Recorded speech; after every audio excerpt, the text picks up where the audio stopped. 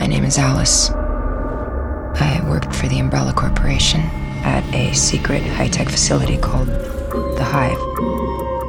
A giant underground laboratory developing experimental viral weaponry. But there was an incident. The virus escaped and everybody died. The trouble was, they didn't stay dead. Welcome to Now Playing's retrospective series of Resident Evil. You're all going to die down here. Hosted by Player 1, Justin. That's right. Star power, bitches.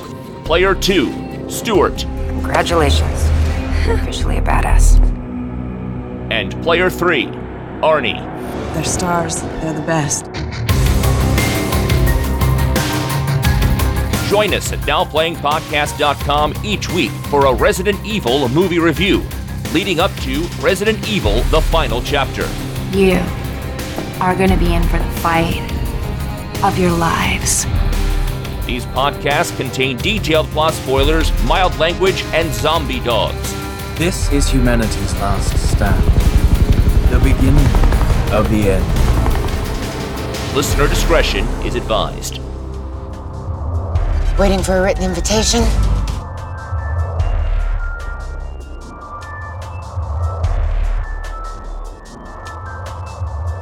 Today we're discussing Resident Evil: Retribution.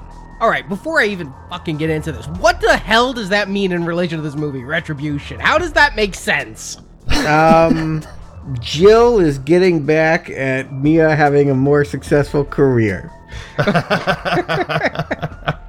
You think you're going to get all the flipping moments. I'm going to get some flipping moments. Starring Mia Jovovich, Michelle Rodriguez, Kevin Durant, Sienna Guillory, Sean Roberts, Oded Fair is back. That makes one of us excited. Lee Bingbing, Boris Koji, and Johan Erb, directed by Paul W.S. Anderson. This is the Now Playing host who's going to get some fucking retribution for this film, Arnie. Stuart in L.A. And this is Justin. The 10-year anniversary, right? That's why they rushed this thing out. It was probably the quickest turnaround between sequels. They did 2 years between the first and the second, and then it's been 3, 3, 2. But it is the 10-year anniversary. I mean, I think that must have been something. That and the fact that Paul W.S. Anderson had tried to make a Oscar bait in the form of Three Musketeers, or the 3D Musketeers. Nobody was having it. Oh, boy. I watched that movie finally. I'd picked it up for $5 at Best Buy and never watched it. I decided, okay, let me see what Anderson and Mia did in between these two. And I went in with the most open of minds. It's an interesting take on the Musketeer story. Interesting is always code for I don't know how to describe what's wrong with it. No, Mia is far more central than Milady was in the original prose. Not surprising.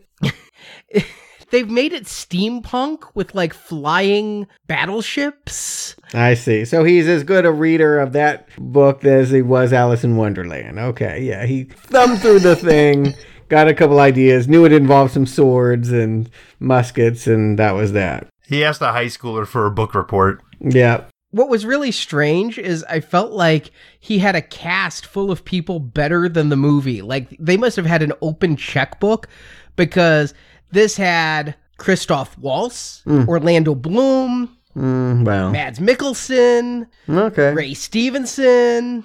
I mean, there were names in here from good movies. People that would have been in that movie regardless. No matter who made it, those cats would have gotten calls and probably appeared in it. And they were probably hoping it was Paul Thomas Anderson. Maybe they just didn't know about the WS. They wouldn't have been the first ones. It's confusing. No, it's a not recommend. It's completely dull and way too flippin' long at almost 2 hours. It did not need to be that. I'll tell you, I watched it and then I immediately listed it on our eBay. It will not be one I return to, but it's still better than Retribution. That's what I'll say. Not to show your hand too early, but I guess my question is, as we get to this anniversary and as we approach what is going to be the final chapter, they had to be thinking about an endgame already, right? Like, wasn't the series on the wane? When I look at this meager, poorly photoshopped poster on the box, I just feel like everything about it feels reduced. Like we're no longer expanding the series. We're going back to what worked before and pulling out old things. That it's trying to retain an audience that it's losing. It's kind of weird if you look at the numbers for Afterlife. It had the biggest opening of any Resident Evil film, but the lowest attendance of any Resident Evil film. 3D ticket prices, ticket inflation. Yeah. But it was overall the highest grossing of all the Resident Evil films, though. So was interest on the wane? Was it actually just overly successful overseas?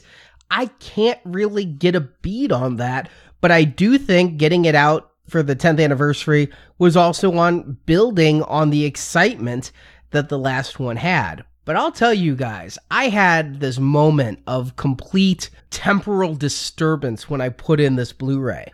Because I guess I just didn't do the math. I didn't realize that it was going to be 5 calendar years between today's movie, Retribution, and next week's movie, The Final Chapter. We'd seen the 2-year gap, the 3-year gap. For some reason, I thought this came out much later. I popped this in, and I start seeing trailers for movies I hadn't thought about in quite a while. Like Ghost Rider Spirit of Vengeance was a new release at this time. The Amazing Spider-Man Part 1 was being hyped at this time. Think about how long ago those movies seem to us. We've already seen Spider-Man rebooted. And now we're just getting to another Resident Evil movie. I was like, damn, this was so long ago. Well, this entire franchise is about to be 15 years old. That is just mind-boggling. Yeah, you know what it is? It feels like the 3D did give it new life. Afterlife probably would not be deemed as successful if they couldn't have charged that higher ticket rate. It has a built-in audience. The people that like them, and everyone else knows the score. You know by a part 4 or part 5 whether it's for you or not. It hardly seems to matter beyond its initial audience what people think of it. And I mean, I noticed that. Again, Afterlife got very poor reviews, although I think that it's probably one of the best Resident Evil movies because some people just had caught on to the shtick. They just didn't want any Resident Evil from Anderson. And so, yeah, I guess you make a sequel to something that was financially profitable, but I don't think that this movie is going to expand that audience. And it doesn't seem designed to do that way. Are the games still successful at this point? Yeah, they are still very successful. There's a lot of spin-offs, a lot of remakes. They re-released the originals remastered for PlayStation 4. I mean, it is still one of the best-selling video game series. Oh, okay. See, I would have figured at this point, video game lifespan is also short. I mean, there are so many horror video games on the market at this point. And even the zombie movie at this point, World War Z was sort of the pinnacle, the most expensive zombie movie ever made. I just feel like everything is saturated. Walking Dead is on TV, and how does a franchise like this stand out and keep going? I don't know. It seems like it's time for history to reclaim it. Well, as I said in the last show, the games got away from zombies. I mean, they'd been evolving. We started getting the fast-moving zombies in the game.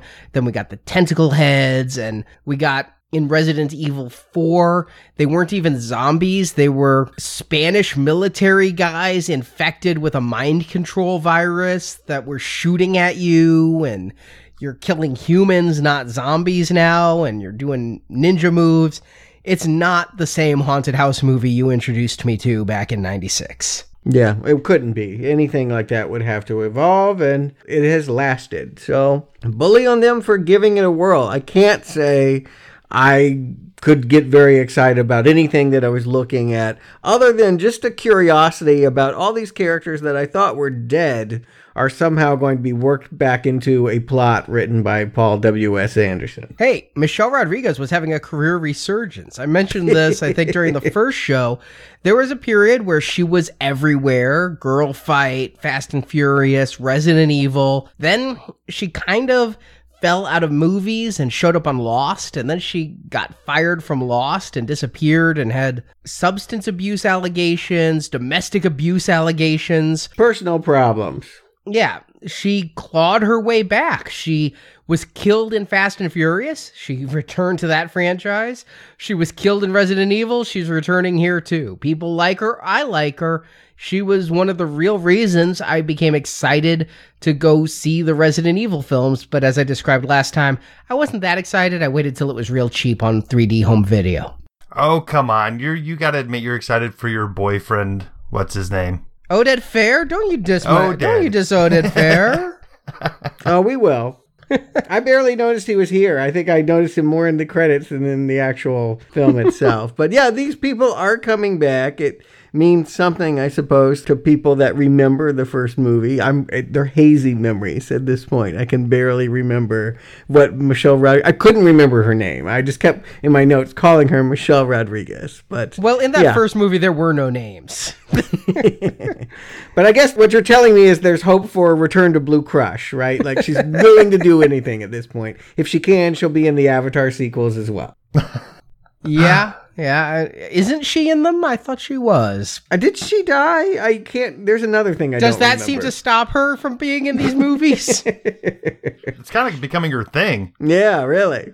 She can come back as a Na'vi. What the hell? It worked for Jake. But that is what got me excited for this. And I did mention the 3D. I did also watch this one in 3D because it was filmed in 3D. They were upping the technology with it. And if you shoot something in 3D, I want to see a movie how a director envisioned it. If it was shot in 2D, I don't give a damn about the 3D. But if it was shot in 3D, I want to see what they were planning. So I did break out the glasses again for this one. Okay, I'm curious to know if it has an impact. I know that you can't save this plot. Arnie, tell them what happens in Retribution if you must, if you can.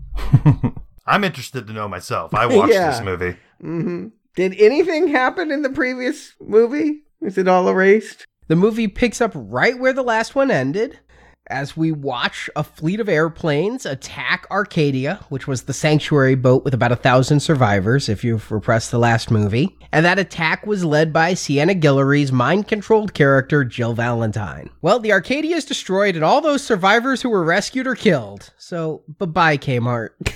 Yay! Was it just that was all a dream? None of that was a dream. That all happened, and the boat was destroyed, and Alice, played for the 5th time by Mia Jovovich, was captured by Umbrella. And then turned into a housewife. Well, we'll talk about the housewife. I'm skipping that in the plot summary. Let me just talk about what happened.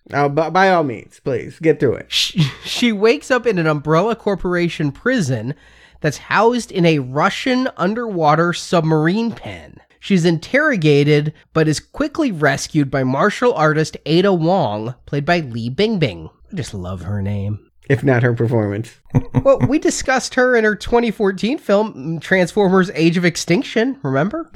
That's the Mark Wahlberg one. Yeah. I don't remember anything other than he was in it. And Li Bingbing. Okay. But she's Ada Wong, and Ada reveals she's working for Albert Wesker, the unkillable sunglass-wearing Agent Smith, who's again played by Sean Roberts. But now Wesker wants to join forces. The Umbrella Corporation's artificial intelligence, known as the Red Queen, has started to use the mutated creatures as a weapon to wipe out all of humanity. And Wesker hopes that by teaming up with Alice, they can stop the Red Queen.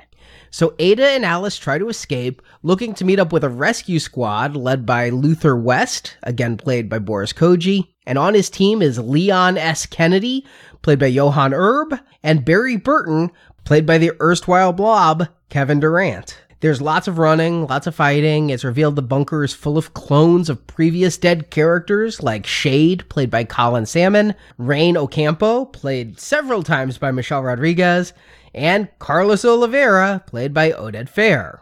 All of them are controlled by Jill Valentine, who is in turn controlled by the Red Queen. In the fighting, Alice meets up with little deaf girl Becky. Now, follow me on this. In various scenarios being tested by Umbrella, a clone of Alice was imprinted as the girl's mother. Becky, not realizing there's clones all over the place, thinks Alice is her mom. And even though Alice doesn't know the girl, she immediately promises to protect the girl and says, "I'm your mom now." Barry sacrifices himself, so Ada, Alice, Becky, along with Leon and Luther, make it to the surface, and the underwater base explodes. But on the ice, they're attacked by Jill Valentine and the last clone of Rain, who injects herself with a virus to be a superior warrior. Rain kills Luther and knocks Leon unconscious, but Alice rips the mind control spider from Jill's chest, and realizing Rain is unstoppable, shoots out the ice below her, where she's sucked into the freezing water by a horde of zombies. So Ada, Alice, Leon, and little Becky go to the White House, where they reunite with Wesker, and the White House is under siege by all types of zombies and monsters as credits roll. It says everything to me that we begin the movie by rolling everything back. It's backwards, and I do feel like that is the perspective of this entire movie. Looking back, retrospective, what have we done? Pulling from the best, doing it all again. That's where we're going. They're rewinding it. I almost feel like they're erasing. It was, I guess, quite a cliffhanger if you could figure out this was Jill Valentine, but they don't really want to end up in a war movie or a G.I. Joe movie. They don't? I think they do, though. This opening credits is the high point of the film for me. I mean, we start with like a Bourne Identity, like floating Mia Jovovich in the water, rising to the surface, and then seeing this battle, this gloriously rendered CGI battle in slow motion, backwards. This is gorgeous, and it's depressing. I mean, we watched her fight for all of these survivors last time, and they're all gonna die. Or do they? What happened here? You're telling me that she gets kidnapped, that she gets caught, that this did happen? Yeah. And everyone's dead. Okay. I thought it was a dream sequence. No, the reason you know it's not a dream sequence is because A, she's captured and a prisoner, but B, Luther's going to come and be one of her rescuers. And she met Luther in the last film. We last saw him in a sewer pipe screaming because he couldn't get to the boat, but somehow he survived. So all of this did happen, but the only survivors from the last movie, sorry Claire, sorry Kmart, sorry Chris, they're all dead. Okay. Interesting. It's very Alien 3. You like to talk about ways that Anderson's ripping off the Alien series. It's kind of like Ripley and her cat and the little girl got to the escape ship and woke up on a prison planet dead. Yeah, except I never cared about those characters at all, so no emotion from that. It really, I just couldn't even figure out what was going on. It would be almost too forgiving to call this a reboot of the franchise, but that's basically what they're doing. They're basically saying, we're rebooting this, but remember this Jill Valentine from the past and one other character from one other movie. But like you said, Stuart, if you don't care about the characters, then there's really no need to reboot at all. It's not a reboot. It is a continuation of Umbrella versus Alice. Wesker is still here. Everything is still moving forward. But yes, they are going to look back, and honestly, this movie is a return to the small scope of the original. This entire movie, from that plot summary, takes place in an underground Umbrella bunker, just like that first one. In the last ones, we've been seeing global devastation, and here, we're going to be back to a single underground base, and Alice trying to survive and escape with a group of others, and bringing back a lot of the characters from that first one as well. One thing that did kind of irk me at the beginning of this movie was the backstory narration we get from Alice is probably about 7 minutes long, and it goes over the entire series in footnote form, and it almost made me upset that we watched the other ones, because we could have just started here and had as much information as new viewers starting here. Well, 7 minutes is actually 3 minutes, but yes, it is intended to catch up if you happen to have avoided the first 4 Resident Evil movies, and how could you? I mean, there's gotten a lot of recommends so far. But if you happen to have avoided them, and this is your first, we're going to catch you up in a monologue with some flashbacks, even if you've seen them. I mean, if you're like Stuart, you've repressed that Michelle Rodriguez was even in them, so let's show a few scenes of her from part 1. Yeah, I don't think that it really clarifies anything, though. I did watch this one with a roommate in close proximity, and they just looked up at one point and went, man, I wish I could get paid for writing this bullshit. I mean, it sounds like gibberish. I mean, oh yeah, the Red Queen went homicidal, and then the T virus mutated people and bounded with me on a cellular level, and I defeated Wesker. I mean, yeah, okay, got it. Clear as mud. But yeah, getting back to the original and the structure, she opens her eyes and it's kind of a mystery of how she got there. And instead of waking up naked in a shower, she's waking up in suburbia. And Carlos is her husband. He's a suit and tie guy. And, you know, they have a hearing impaired child named Rebecca. Yeah. All right. In the commentaries, first of all, if there's ever a commentary that has Mia Jovovich, just don't listen. You're not going to learn a damn thing other than Mia's probably fun to party with. She's really a nice girl, but she derails every conversation about the movie unless it's about her stunts. In the other commentary that was technical, Paul Anderson and his producer discussed how, like, they wanted a big mystery. How is this happening? What happened to reality? Why is she married? Come on, this is obviously some Umbrella trick, and I'm just sitting back waiting for the reveal. No part of me thinks this is real. Well, how could you after seeing the first part of these movies and also the lead up in this movie that told us everything? There's just, as a viewer, you can't be buying any of this as real. But I will say this for this. There's very few things from this movie that I'm going to say that I really enjoyed, or maybe even saying really enjoyed is too much for this portion of the film. But I always like to see, especially in these apocalyptic zombie movies, I like to see the beginning. We never really see that. We always kind of see the day after, or 28 days later or whatever. You don't really always see the initial fear and the initial confusion of what's going on. And so I'm kind of enjoying it from that aspect with characters that we know. Can I give you a strong recommend to go see, God help me, Zack Snyder's Dawn of the Dead, because this scene is almost blatantly stolen from how that film begins. From the husband coming home, to the zombie attack, to the car crashes outside in broad daylight.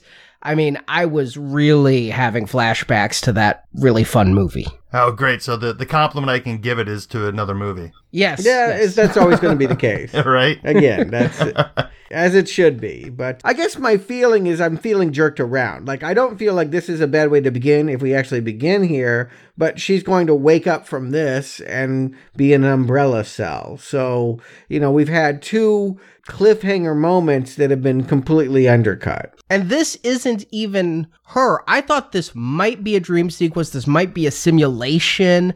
But we see this Alice get in a car with Rain. Michelle Rodriguez is here as like some suburbanite. They get in a car accident. It looks like Becky's hurt. They run back to the house, and Alice is attacked by one of the tentacle-mouthed zombies, falls off a staircase, and then is in the cell. What happened? Are they putting her through tests? Are they implanting memories? And no, what it is this wasn't Alice. We're back to the clones. And so the real Alice has been put back in her little tissue paper gown in a cell. And it was fake Alice in that scene, which is going to be revealed much later. And it's just kind of a what the fuck reveal. Yeah, I mean, ultimately, it has very little stakes involved with it. And I think maybe that's why later on we'll talk about Alice imprinting onto this deaf clone child, because outside of that, there's no reason for this scene or setup. Yeah, I think they wanted to give her acting. I think they wanted to give a dramatic storyline. That is not a bad impulse at this point. We want to see characters have a relationship that has any significance and meaning. And the fact that it's going to be a mother-child thing, I don't know, I'm guessing, did Mia and Paul have a child together? Is this taken from their home life? Yes, actually. I'm not surprised. If they met in 1, started dating in 3, married in 4, they had a little girl on set here, and that's the exact guess I had too before I knew that, Stuart. I'm like, there's only one reason for this, and it's because parents suddenly decide, hey, little girls should be in everything because they were in our life, so let's throw this completely unearned parenthood subplot into this movie. Because all of a sudden, Mia understands motherhood and she needs to bestow that upon her fans. But we're going to find that more later. First, we do get Sienna Guillory's Jill Valentine torturing Alice with like a Guantanamo-like sonic attack. Yeah, this is how I approach putting in a DVD of Resident Evil movies at this point. I'm just like falling on the ground, clawing at my ears, going, no! You recommended the last one. How could you feel so burned? Because I told you, I never want to see another one. I wish I could not see the movie coming next week, and I haven't even seen it yet. But I just don't really enjoy any of them.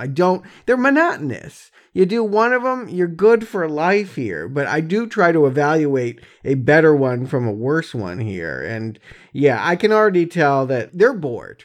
It feels to me like they're just toying with her because they don't know what else to do. And so we have a lot of extraneous running where the doors suddenly magically open. Someone behind the scenes has hijacked the computer, but only for 2 minutes because they always reboot within 2 minutes. And that gives her a 2-minute lead to be suiting up and flipping through various scenarios, including the opening to Afterlife. She winds up in downtown Tokyo and gets caught up in that very zombie attack that I guess kicked it all off. Yeah, they got that actress back too for the bitey scene. This is the point where I realize I'm going to have to completely check out and ask no questions of this movie. Or else I'm going to have a headache by the time it's over. Because first of all, okay, great. She's getting broken out. I'll go with that. Somebody has infiltrated the most militarized underground base in the world to let her out, hack the computer, and all of a sudden a panel in the wall opens up and here's an outfit for you to wear. What? Okay, fine. Whatever. There's an outfit for you there. So the White House is hacking the Russians for a change. And on top of that, we have a voice, for some reason, telling us exactly how many minutes before reboot over the loudspeakers. 2 minutes to reboot. 1 minute, 45 seconds to reboot. Okay, we get it. Like, it was seriously a countdown for 2 minutes. Ultimately, we're told that Umbrella Corp likes to create cityscape test scenarios to help them problem solve outbreaks. Long after the actual outbreaks have happened, I mean, this would only be helpful if there were still metropolis areas that were not infected yet, and you could stop it somehow. However, the entire world is covered in sand. Everyone is dead, so testing this seems beside the point. If you're trying to test things like Super Alice and whatnot, seeing how they react in unexpected zombie scenarios makes sense. Now, is that what they're testing? I thought they were trying to test how to contain an outbreak. Listen, I am just going to show my hand now. This movie is plotless. There's some really good action that goes on here, but never before, I know you guys said this about the last one, but never before have I felt so much like I'm watching somebody play the video game. Like, if I went to YouTube and watched a walkthrough of Resident Evil 6, that's how I'd feel with this, only this has better graphics. I mean, literally, I can't give you any plot. They go through areas that Umbrella has because they look cool and they're differentiated, and there's zombies everywhere that I guess Umbrella's just keeping in closets, and when they want to hoard, they open a door, or are they cloning the zombies?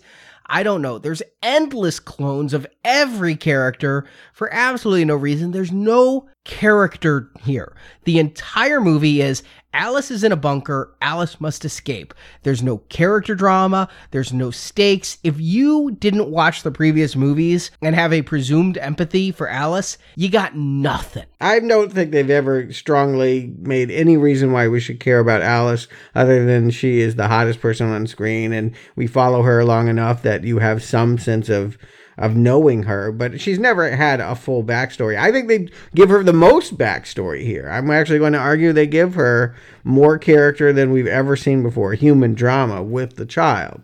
But she's also going to find out once she battles her way through the Tokyo set to a control room where all the Umbrella operators have been shot dead, that there is a insurgence happening, that Wesker, of all people, has left Umbrella Corporation. I guess he's done selling umbrellas. He's going to open a sunglass hut? What is his plan? He's Max Headroom's brother at this point. He's appearing on a glitchy screen, and he's looking very, very much like a rendered computer head at this point. And he's even getting fuzzy. You're right. I hadn't thought Max Headroom, but I see it now. I'll tell you, though, they fixed something here. We have laughed, and in the last show, I have bitched. What is Wesker and Umbrella's plan? Now they have cleaned it up. Because there's nobody to sell shit to. Umbrella is now run completely by the Red Queen, using the scarabs that are on people's chest to control them, or cloning and programming them. And Albert Wesker realizes all of humanity needs to come together in order to not have genocide occur. We need to band together to fight this. And in order to do that, we need Alice, who is the strongest survivor of everyone alive. So he sends in Ada Wong, who is a character from several of the video games. She's always played a morally ambiguous character. We have her here, and she's kicking ass. She gets a good little fight against Alice, and wearing her Riot Girl outfit, too. She's got the red dress and combat boots that Alice had in the first movie. For some reason, wearing it. She wears a red dress in the game, and Anderson suspects that Ada is actually the game developers trying to put Alice in the game without using the name and making her Asian. And so now we have video game Alice with movie Alice. That's so funny to me, that concept that, the video game people don't really know what the movie people are doing. The movie people don't know what the video game people are doing. The movie people don't know what the movie people are doing at this point. It's all just kind of, they showed up on set one day with a premise and somebody forgot to bring the script, but they shot anyway. At the risk of insulting Michael J. Fox, this is a whole lot of Back to the Future 2, right? Let's run through the things we've done before. Let's self-reference to death here. We're going to get the Giants again, only there'll be 2 of them, and it'll be in New York City, and we'll go back to that suburbia we saw at the beginning, and we'll see characters that we thought were dead. Red Queen, this is really not working for me. You're all going to die down here again. Red Queen was something that had gone renegade against Umbrella Corp. Now it's running Umbrella Corp. Does it want zombies to get out? Before, its whole mission was to stop the zombies getting out. I guess it really doesn't matter. It's become bored. Yes, and so have I. Yeah, it's just happy to have people here to play with, apparently. Yeah. The way I take it is, any logic it had where what it did in that first movie may be right. Justin, I think you called it out. She's sadistic. She toyed with that lady in the elevator. We do see that scene here at the beginning in the flashbacks. She has now decided to go Skynet, and humans should be killed, and then the entire world can be controlled by her clones and her zombies. Oh, yeah, that totally makes sense. I can see why she would want to do that. I mean, what the hell? Okay. But what's the control once there are no humans? Yeah, no, please, let's just stop. That's so insufficient as a plot that it should not be discussed. Wait, it worked for Terminator. Why not here? I think he was going for HAL anyway. He's a Kubrick fan, and the code, it looked like the red eye from HAL. I think that he was aiming for higher. That's the sad part of all of it. What I want to know is, what are the references? We've always enjoyed the movie, or at least pointed out when the movie is taking from other genre touchstones, be it Alien, Escape from New York. I think the third movie was Mad Max. Last time it was The Matrix. I don't even get a strong sense that they know what they want to be other than Back to the Future 2. Maybe Hunger Games. No, they know, and it's not Hunger Games. It actually, I'm like, and I thought it was because it has recently popped into mainstream culture, but it turns out Anderson was going for this. This is Westworld. They go through Tokyo World and New York World and fight robots that have turned against humanity. Anderson pulled out the old movie that we recorded for donation so long ago. Yul Brynner. Okay. Yeah. The Yul Brynner thing. All right. Wow. Yeah. Okay. Well, then he was digging deep into the crate. Okay. Because I don't feel like too many people were going back and looking at that early Michael Crichton movie. Yeah, it's on the commentary recorded in 2012 that he wanted to recreate Westworld and give it this flavor, and the robots trying to kill the humans, the various worlds they go through, traveling from one land to the next. This is what he was doing. What it ends up coming across is being trapped in It's a Small World after all. It definitely has that theme park sheen to all of it. I guess that's part of the charm, is that we can just leave these setups without having to explain why. She doesn't have to hop into a plane or all the terrible writing it's taken them to get from one cool moment to another. We can just accept that there are these domes, and that if they run through all of the domes, they'll get to an elevator and go up, and they'll be in Kamchatka, Russia, this was the one moment that I was like, wow, I've actually been here. It is a real Russian nuclear submarine base. I was one of the first Americans that had ever gotten to meet the people of that place. It was a very strange scenario, a lot of great stories, a lot of interesting moments. So it was fun. That part was energizing to me, to know that Kamchatka had gone umbrella and that this was where the movie was going to be set. Although only tangentially. We only really get it in the climax and in these scenes where their rescuers, the boys, are coming down an elevator. For the most part, they're wherever the set is in these domes. Yeah, and I will give them that conceit. I mean, we've already decided that there's no plot really to dissect here. So as a conveyance for moving from one set piece to another, I'll give them a little bit of credit here. You know, this is, after all, based on a video game, and this is going to end up being the most video game-ish out of all of this franchise. I'm okay going along with it. You know, like you said, Stuart, it gives us a quick way to go from downtown New York into Tokyo, into Russia, without feeling hokey or time-lapsey or anything like that. Without having to work too hard. No brain cells were expended trying to get these characters from A to B. Sure. I wish we could have seen them like walk through a doorway or a hallway to get from one to the other. It does just feel like we're cutting from one scene and, oh, look, we're in a new area now. Yeah, there should have been like a turnstile or something. Dun, dun, dun, dun, dun, dun, dun, dun, dun. That should have been how they tortured her with the sonic sounds. Just play It's a Small World endlessly. Maybe a little boat on a canoe or something to get them from point A to point B. But the point is, if you're not enjoying them as set pieces, then I don't know what there is here for you for much of it. I would say that at this point, I have become incredibly bored with what this series has to offer. The endless flipping and slow-mo, the guys with the axes. We've seen it all before. We haven't seen machine gun wielding zombies yet. Yes, Soviet soldiers as zombies. Yeah, that's new. You would consider that novelty at this point.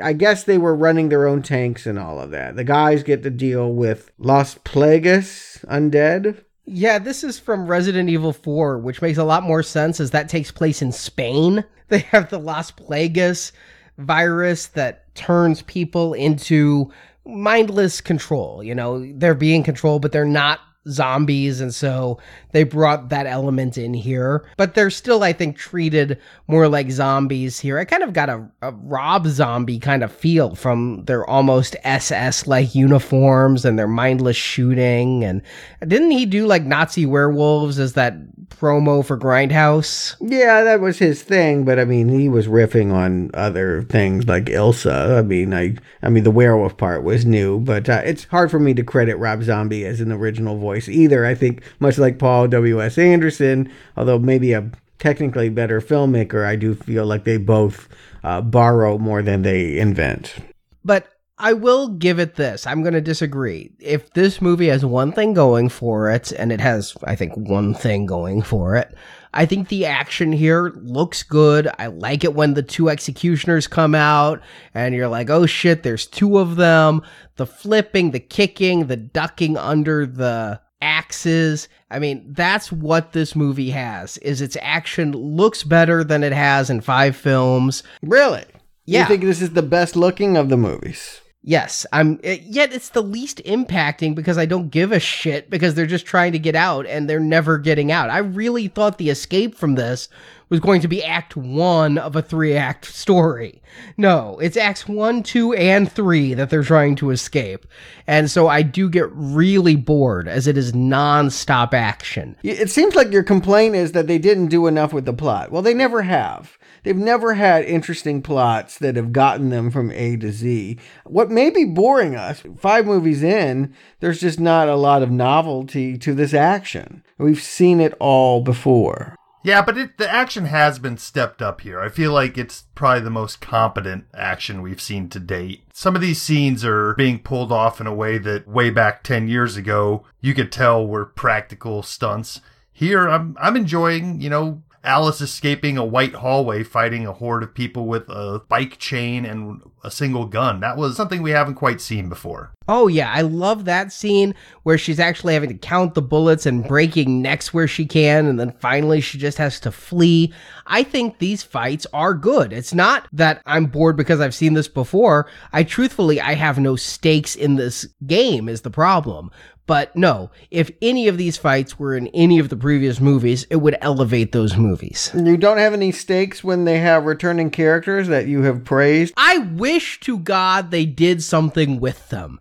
Just because you bring back actors to be like, I don't know who my previous character was, and to kill them again and again and again, I don't understand the point. My memory was wrong. My memory was that Alice is able to save them and build a team of greatest hits from the previous 4 films so that when we went into the final battle, we'd have all her allies.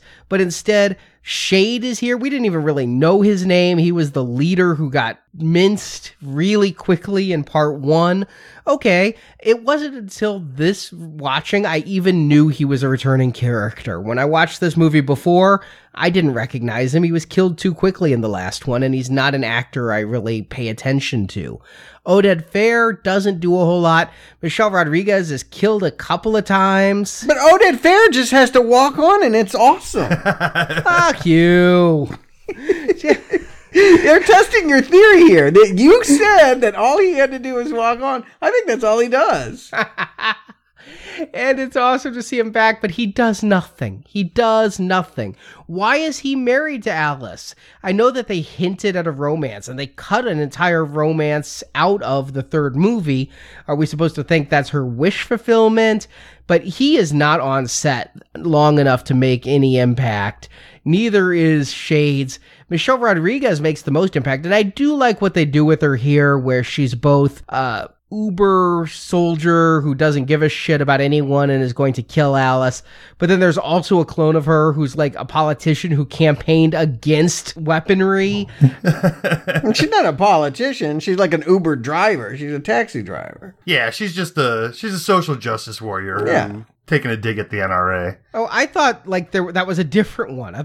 I guess it was the taxi driver who was down there, but she said she campaigned against something, so I took politician. But Michelle Rodriguez gives the best performance in this film because she actually acts like a couple different characters. I believe she's never held a gun before when she's that taxi driver. Well, Arnie, they did that with Oded, too. He played her husband, and then he was also, one of Jill Valentine's right-hand Nazi men. But he doesn't get any lines as the Nazi man. He does so little, whereas they focus on Michelle Rodriguez because she's going to be the final boss battle. Right, exactly. And, they're working up Jill as well, that she's pursuing with them. And I don't know what they're getting out of that. I don't feel like she's any better in this movie than she was in the second film, but she's blonder. She's better because she doesn't have to do much, except you mentioned Ilsa. That's kind of the vibe I got, is she's like the she-wolf of the SS here. All she does is shout orders, and she's perfectly fine to shout orders,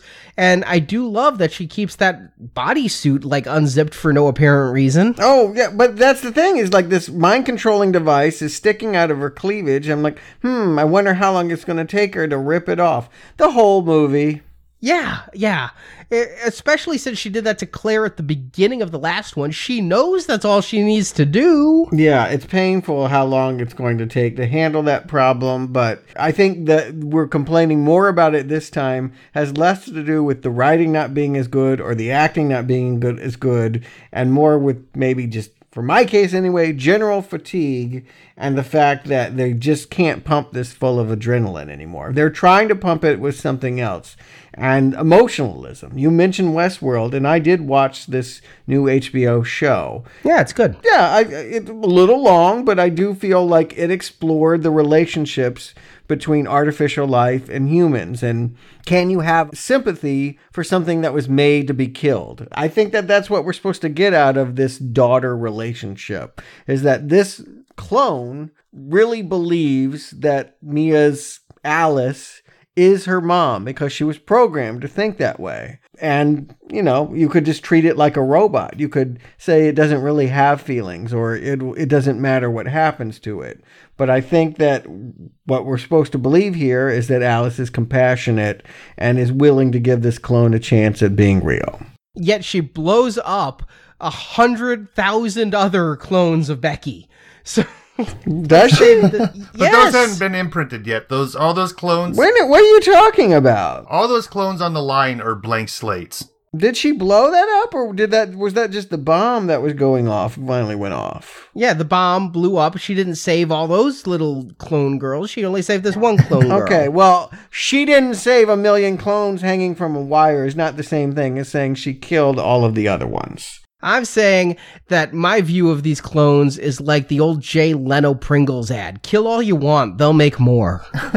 Yeah, but this one talks and acts like Newt. And I mean, again, if you didn't get aliens out of this, she's later going to be secreted by some giant creature and has to be saved. And that was a weird, needless ripoff. Yeah, it was really protracted here, but they're working that. I think it gives Mia something to work from her real life. She can pull from being a mom, and it gives Alice a dimension. I want to say 5 films in, we know nothing about her before all of this started. She never seems to have a past. And so that this is going to tap into something. It's better than nothing. There are some moments between the two of them that are bordering or approaching heartwarming. Yeah. Forget that she's a clone, and it could be argued that really, if you were blanked out of your memory and somebody injected new memories in you, would you know the difference between reality and implanted memory? So to the clone girl, it's all the same, and that should be enough that this girl is scared and thinks this is her mom, and I'm fine with that, because without this subplot, there is absolutely nothing to grab onto as we skip through these levels. And unfortunately, this subplot does nothing for me. And Stuart, you're saying you have franchise fatigue here. I don't. I came into this movie, especially after the last one, really adrenalized.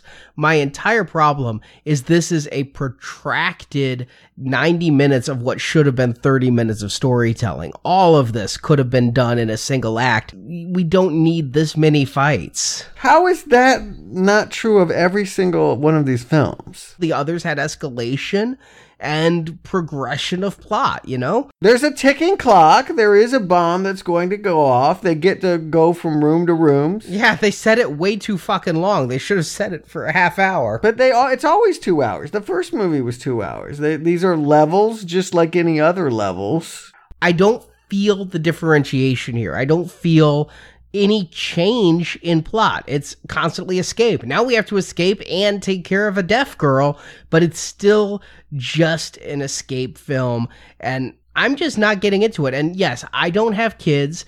Maybe that impacts my ability to relate to generic on-screen kids, but I get nothing out of this. I don't know how you could say that the kid is getting in the way of the action. It's the only thing that's novel or new about this. There's nothing different about the formula. but it feels so forced. I wish there was a reason for her being there beyond what I truly believe is Anderson and Jovovich had a daughter, so let's throw one in the movie. This doesn't feel organic. It doesn't feel like the Alice I've come to know. We don't know her. You don't know a goddamn thing about her. She's always been walking around trying to remember anything about herself. There is nothing to pull from. I mean, when we first meet her, she's waking up in the shambles of a fake marriage. So why can't we, here in the 5th installment, be okay with her with a fake child? I would be if there was, again, some reason for it. What is this girl's impact on the plot? She is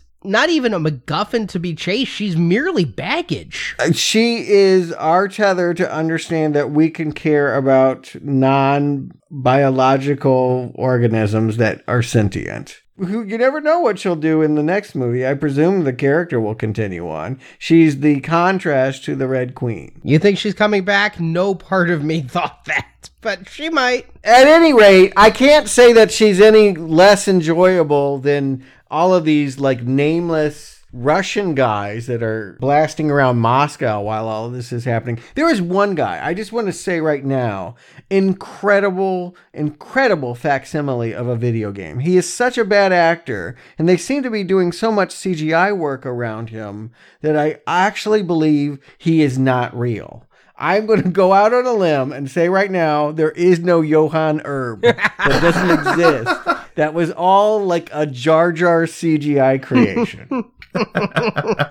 Now, he is playing Leon S. Kennedy. He was the star of several of the games and that Resident Evil Degeneration film we talked about last time and the next animated film, Damnation. He's kind of become the star of the Resident Evil universe. So he's a big character there. And he looks just like this, right? And acts just like it. I mean, he's nailing a video game character better than anyone I've ever seen. It's amazing how much he looks like dead, hollow CGI. Yet he's the only person to ever really care about a friend. He's worried about what's her name that they sent in to rescue Alice. Exactly. What's her name indeed? Ada. Ada, there you go. Yeah, at some point near the end, they have a weird moment where he touches her thigh and she doesn't seem to enjoy it. Are they in a relationship? Is he working for Umbrella? Is he working at Sunglass Hut for Wesker? What's going on? He's working for the U.S. government, fighting against Umbrella, and she's kind of a morally ambiguous double agent, but slightly on good so long as it also helps her own profit. And they do have a romantic undercurrent in the games and the animated movies. Okay, yeah. All of this seems like lip service being paid to fans of video games, but doesn't seem to have any play in the story. What we eventually see is that they get back to the elevator and that one of the nameless characters, Barry, I think his name is, sacrifices himself so that Luther and this guy Leon can ride up the elevator and live. We're to want these guys to make it, and all the other ones, yeah, blink and you miss their death scene. Now, what happened here? The power was out and they couldn't get the lift to work, but they knew the bomb was going off. Was it just the water pressure that was flooding in there that was going to raise that elevator back up? I had a no looking back mentality in this. There were a lot of things I didn't understand that I could have rewound and tried to, but I just nope, one of these other guys, one of my co-hosts will do that work for me. I will just come in and say, I don't get it. I don't get it. I really don't get it. I think the elevator went up on its own, but it was, as always, the nick of time. They were just escaping the bomb that they set that flooded the whole thing and killed all the clones we don't care about. And it happened to make it almost all the way up, and Alice found a vent, so she's slightly above them, and I don't care. Just get me out of here into something new. And I guess we're going into an ice fight. And according to Anderson, we've never seen zombies in the snow. You mentioned the word zombies, and how far have we drifted from that? At this point, particularly with the score, it feels much more symphonic than techno this time. I really feel like we're in a Bond movie. Like there are Russian nuclear subs popping out of the ice and people flipping and kicking and X-ray versions of them getting kung fu death blows to the heart. And where are the zombies? We do get them in the last seconds. They grab Michelle Rodriguez, but I have forgotten that this is even a zombie series. Yeah, I'll agree. And Michelle Rodriguez comes up. I really thought she would be like joining Alice's side, but instead she injects herself with Las Plagas and becomes just an unkillable super soldier ninja fighter who can punch Luther in the chest, stop his heart and kill him, and then punch Alice in the chest, stop her heart, and she's like, yeah, I'm not going to stop for that, and gets back up and keeps fighting. Yeah, she just decides not to die. Is Luther dead?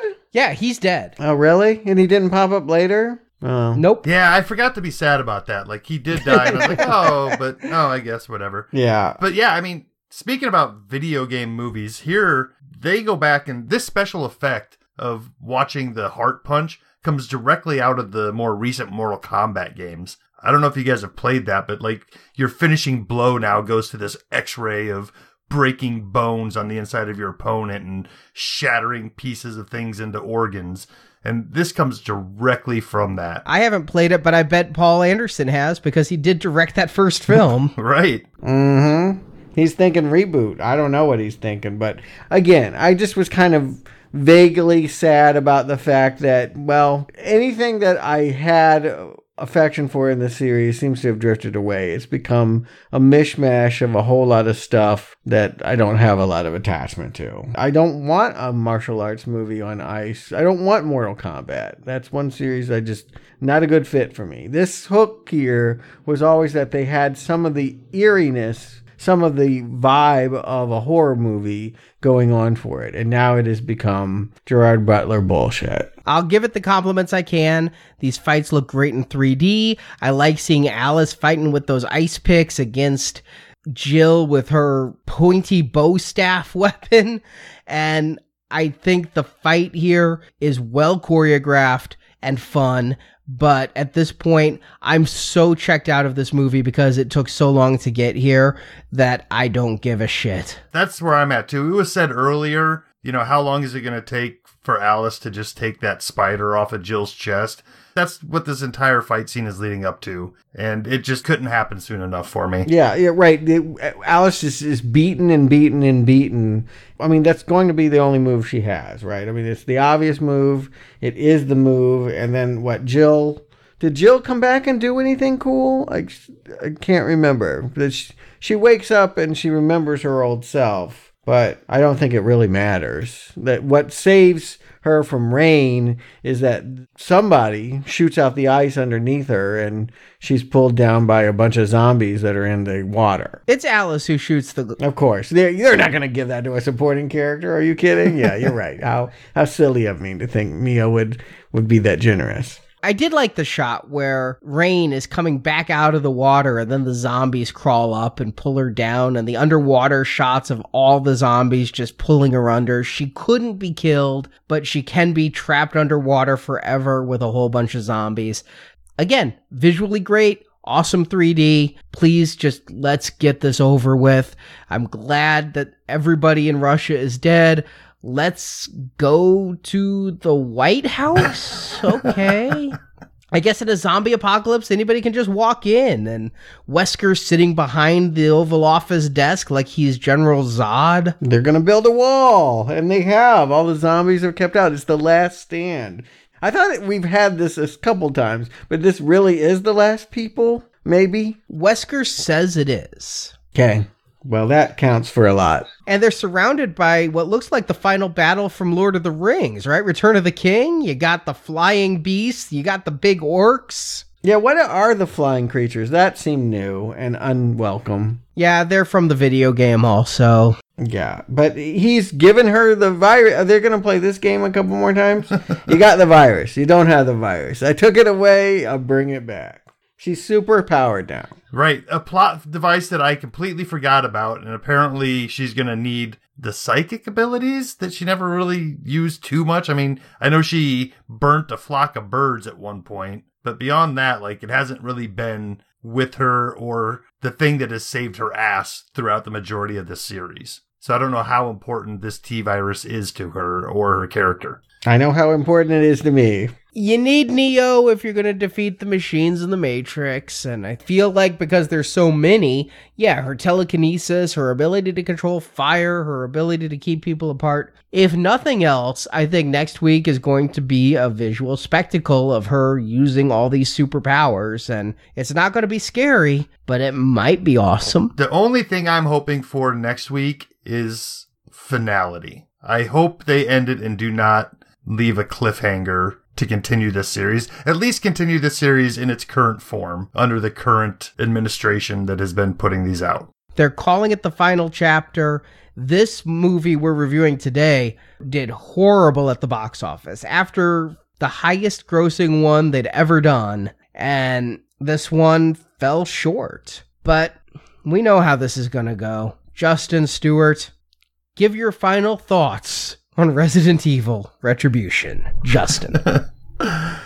Throughout this series, we've kind of tried to give compliments where they're due. And even throughout the show, I've tried to point out a few things that I did like about this movie. And, you know, from a sitting down and rewatching it standpoint, I don't think that's ever going to happen. But there were a few things in here, special effects wise, fight wise, I do feel like they raised the bar. There were some really cool fight scenes that, you know, if nothing else, you could watch that clip on YouTube and be satisfied. Scratch that itch for a Resident Evil scene, I guess. Unlike Arnie, I did take a little bit away from the little girl and Alice's relationship. That did tug on my heartstrings a little bit. And maybe, yes, it is because I have a daughter around that age, and, you know, maybe I was so bored that I decided I'd let myself imprint on what was going on screen just to kind of keep myself in it. I don't know if that's something everybody can do or will find anything in, but out of all of these movies, this one was the biggest, the shiniest, and the most boring. Just the most soulless and heartless. So, you know, I've been mildly recommending some of these other ones. This one, I'm going to go ahead and give it a mild not recommend. I'm not going to trash it completely because there are a few things to grasp onto, and I feel like if you've put in the time to get through 5 of these, we've got one more to go. I wouldn't hop off the boat just yet. I want to see this through to an end. Stewart. Yeah, it's either me or this franchise, but somebody needs to retire. Like, it's exhausting at this point. To sit through this, I had to break it up into 2 sittings. It's only a 90-minute movie, and I could not do it in one sitting. It was just too hard to pay attention to this movie. I'm not seeing a whole lot of innovation or fresh ideas. I do wonder if I saw it in 3D, if I might be more in the action, but everything just looked really cheap this time, like just not in a good way. Not that it's ever a good way, but I felt like they made the video game look work for them last time. I will say this. I do not think this is the worst of the franchise. I do think that when Anderson is directing, you're always going to get a better movie than the ones that aren't in this franchise. But I do feel like this is the worst of the 3 that he's made. And yeah, a lot of wasted time. I can't really think of any moments, any levels, anything that mattered. It just really is an incredibly forgettable movie that is stalling until we can get the real final chapter. Yeah, I echo those sentiments. I came in so excited by the last film's relative success that I thought with these old characters coming back and with the energy Anderson brought to the last one, that we'd really get something special. And it feels to me like Anderson is just out of ideas. And he has great ideas for action. If he wasn't, I dare not use the word accomplished, but so experienced a director of film, I think he'd be great second unit doing action on somebody else's film and somebody else's story. But right now, as it is, yeah, this is a strong not recommend. And I think that goes for the Resident Evil film that came out the very next month. yes, another one of those animated things came out, Resident Evil Damnation. And And I'm not damned for once. I'm so glad you watched it, and I only had to see, there was like a trailer for it on Retribution. I watched like, oh, what could it be about? It looked like it was set in Nazi Germany or something like that, or some Eastern European village or something. It was a lot of cobblestone. That's all I could tell you. yeah, there were Russians in it, and it does follow the Leon character. Does he give a better performance as an animated character than this character they're calling Johann Erb? It's about the same performance. And they're in this fictional Russian break-off country that's in the middle of a revolution, and the zombie plague has broken out. What I do like about the Resident Evil video game universe more than the movie universe is it never became apocalyptic. There are still governments. There are still people alive and living, but they're living in a world where zombie outbreaks occur. I find that to be more fascinating than this post-apocalyptic wasteland where there's no humans left. It at least explains why there's evil corporations. Oh, you mean stakes to raise? Yeah, exactly. And so in that way, it's okay. But my God, I'll give Damnation this. They really upped their graphical game from Degeneration. Damnation looks really good. It looks like a video game I want to play. But it really pointed out to me how bad the stories are in the Resident Evil games. If you aren't playing the games and you look, if you made that original game into a movie, all we'd sit here and go is, well, that's a real big Romero ripoff with maybe a little Hitchcock thrown in. Every plot twist is hackneyed and trite. What makes it fun is you're in the middle of it with your controller, and these things are coming after you. Now imagine just having to watch play through. Now this is nice, like Xbox One level graphics. It looks pretty, but the story is so rote that I don't understand why you'd want to watch it and not play it. It's also a pretty strong not recommend. I was as bored with Damnation as I was with Retribution, which made for a really shitty double feature. Oh, I believe you. Arnie, I think you might have just stumbled onto the core audience for this entire franchise, which is little brothers who have been forced to watch their older siblings play video games their entire life. Yeah, it's just, I want a little more character development and story. I've recommended parts 1, 2, and 4, so I'm not like, again, saying I need very deep plot twists and turns. And if only Oded Fair would appear in these animated films, maybe do a voiceover work, it would be instantaneously awesome. No, his voice doesn't have the charisma he carries on screen. I liked the scenes in this movie where he was her husband. I thought they were charming. It's that chin. But yes, we have only one more Resident Evil film to go. One more quarter to put in the slot. And it's promised to be the final chapter. I understand, Justin, you said you want finality. I'm taking that as you just are also tired of reviewing these films and you don't want to do anymore. But it's called the final chapter. I do believe it's going to put a nail in a coffin, if for no other reason than the fact that the last one didn't make as much money, and it did take 5 years to get to this. It doesn't appear to be anybody's priority. Mm-hmm. Yeah, I've seen this trailer a lot to take me down to Raccoon City. They didn't change the lyrics to Guns N' Roses, but they seem to be heading back that way. I imagine it will be the nostalgia trip that this movie was. But at the very least, even if it's as badly written, and I can't imagine why it wouldn't be, I will finally get to see it on a large screen with the 3D. I will be seeing what Anderson does best and doing a big spectacle on a big screen. So that's at least something to hope for in a project that offers me little else. I hope it's tremendous, because one of Mia Jovovich's stunt doubles was severely injured. It's listed as, quote, cerebral trauma, a crushed face, a severed artery in her neck, a paralyzed arm, several broken ribs, a shattered scapula, a broken clavicle, torn fingers with a thumb that needed to be amputated, 5 nerves torn out of her spinal cord, and a medically induced coma for 2 weeks. This movie better be good to justify that woman's injuries. Yikes. Yeah, I'm not sure any movie could, but yikes. Yeah, it didn't do anything for Spider-Man Turn Off the Dark. You've taken it down a peg, Arnie. Thank you. I was already feeling I didn't want to do this. Now I got to know that somebody, like, life is ruined because of it. And not just you. Wait, maybe you should put it in perspective how little your life isn't ruined because you have to watch it. Well, I haven't lived it yet. We'll see. Well, the end is certainly nigh, and like Stuart said, this will be my first time seeing it in a theater, so I don't know if we're part of the problem, because we'll be contributing to that opening weekend box office take, but I guess that's only 3 of us. It can't make that big of a difference. No, we're not going to change the fate of this movie. It's a January release. They have very low expectations. Maybe not, but I did the math, and if we do all the new release movies we're planning to do this year at 3 people per ticket, do you know we're going to contribute more than $1,000 to the U.S. box office this year just for the show? So if our listeners want to help us to do that, we do have a crowdfunding going on at our Podbean site where you can get access to exclusive movie reviews, and all of our vaulted donations podcasts are available as part of our 10th anniversary celebration. We've heard your cries. You want the shows again.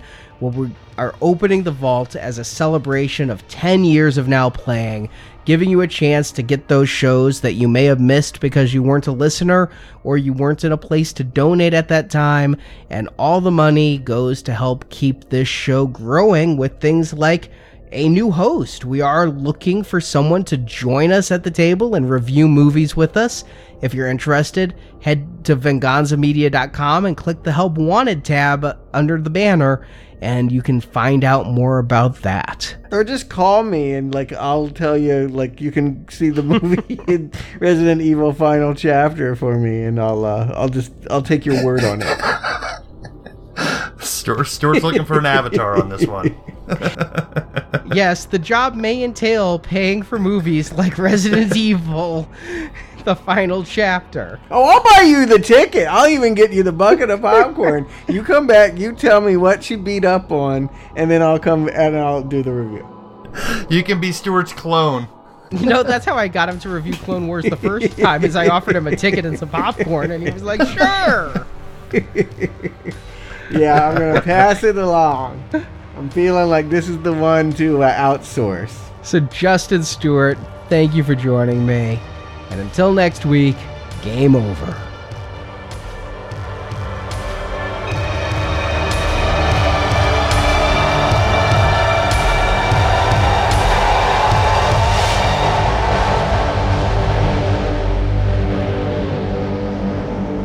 It's a miracle.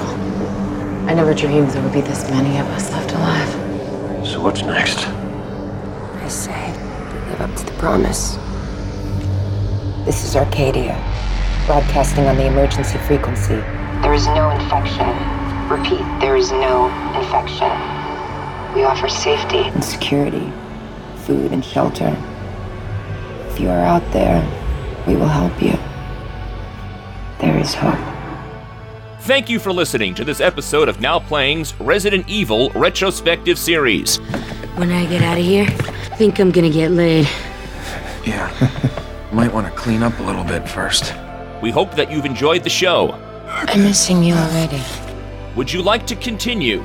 Come back to NowPlayingPodcast.com next week to hear another Resident Evil movie review. One way or another, our world is coming to an end. The question is, will we end with it? And visit the NowPlayingPodcast.com archives for reviews of other films including Blade, Hellboy, The Shining, A Nightmare on Elm Street, and more. I've been a bad, bad girl. Find hundreds of movie review podcasts at NowPlayingPodcast.com and come back each week for another new movie review. For so long, I thought you were the future. I was wrong. I am the future. Also at NowPlayingPodcast.com/book, you can order Now Playing's film review collection, Underrated Movies We Recommend. This book has 125 reviews about films you probably haven't seen, but you should. Good thing we like a challenge. Want to take part in the discussion? Join the Now Playing hosts at our forums, where you and the other listeners can give your thoughts on this movie review. The links to our forums is at NowPlayingPodcast.com. I told you I'd be bringing a few friends. You should have brought more. You can also follow Now Playing on Facebook and Twitter, where the hosts post new episode announcements and written movie reviews.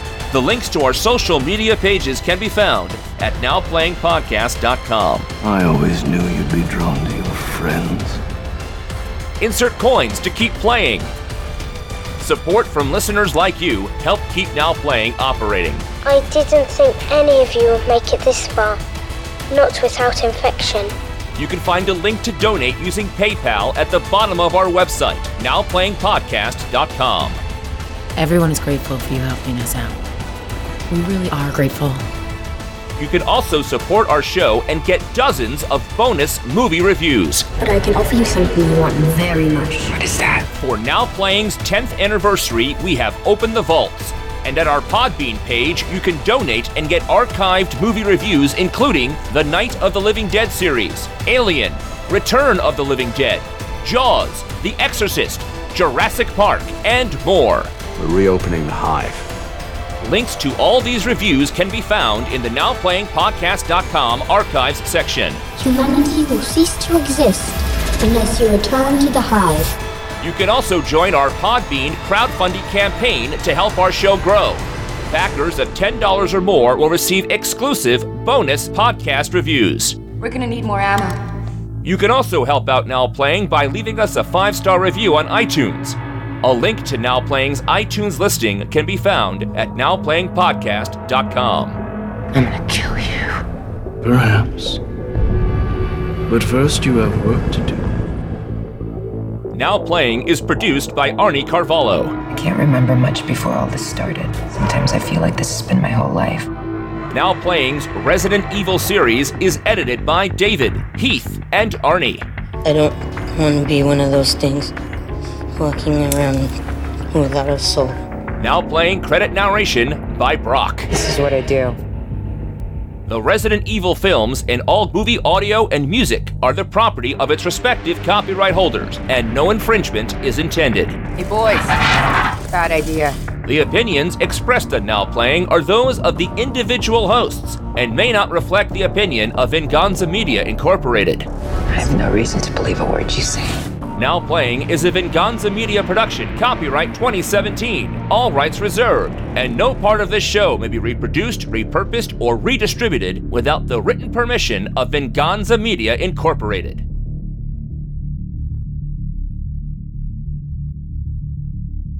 I want her quarantined, close observation, and a full series of blood tests. Let's see if she's infected. Take her to the Raccoon City facility. Then assemble the team. I want to know what went on down there. Just do it.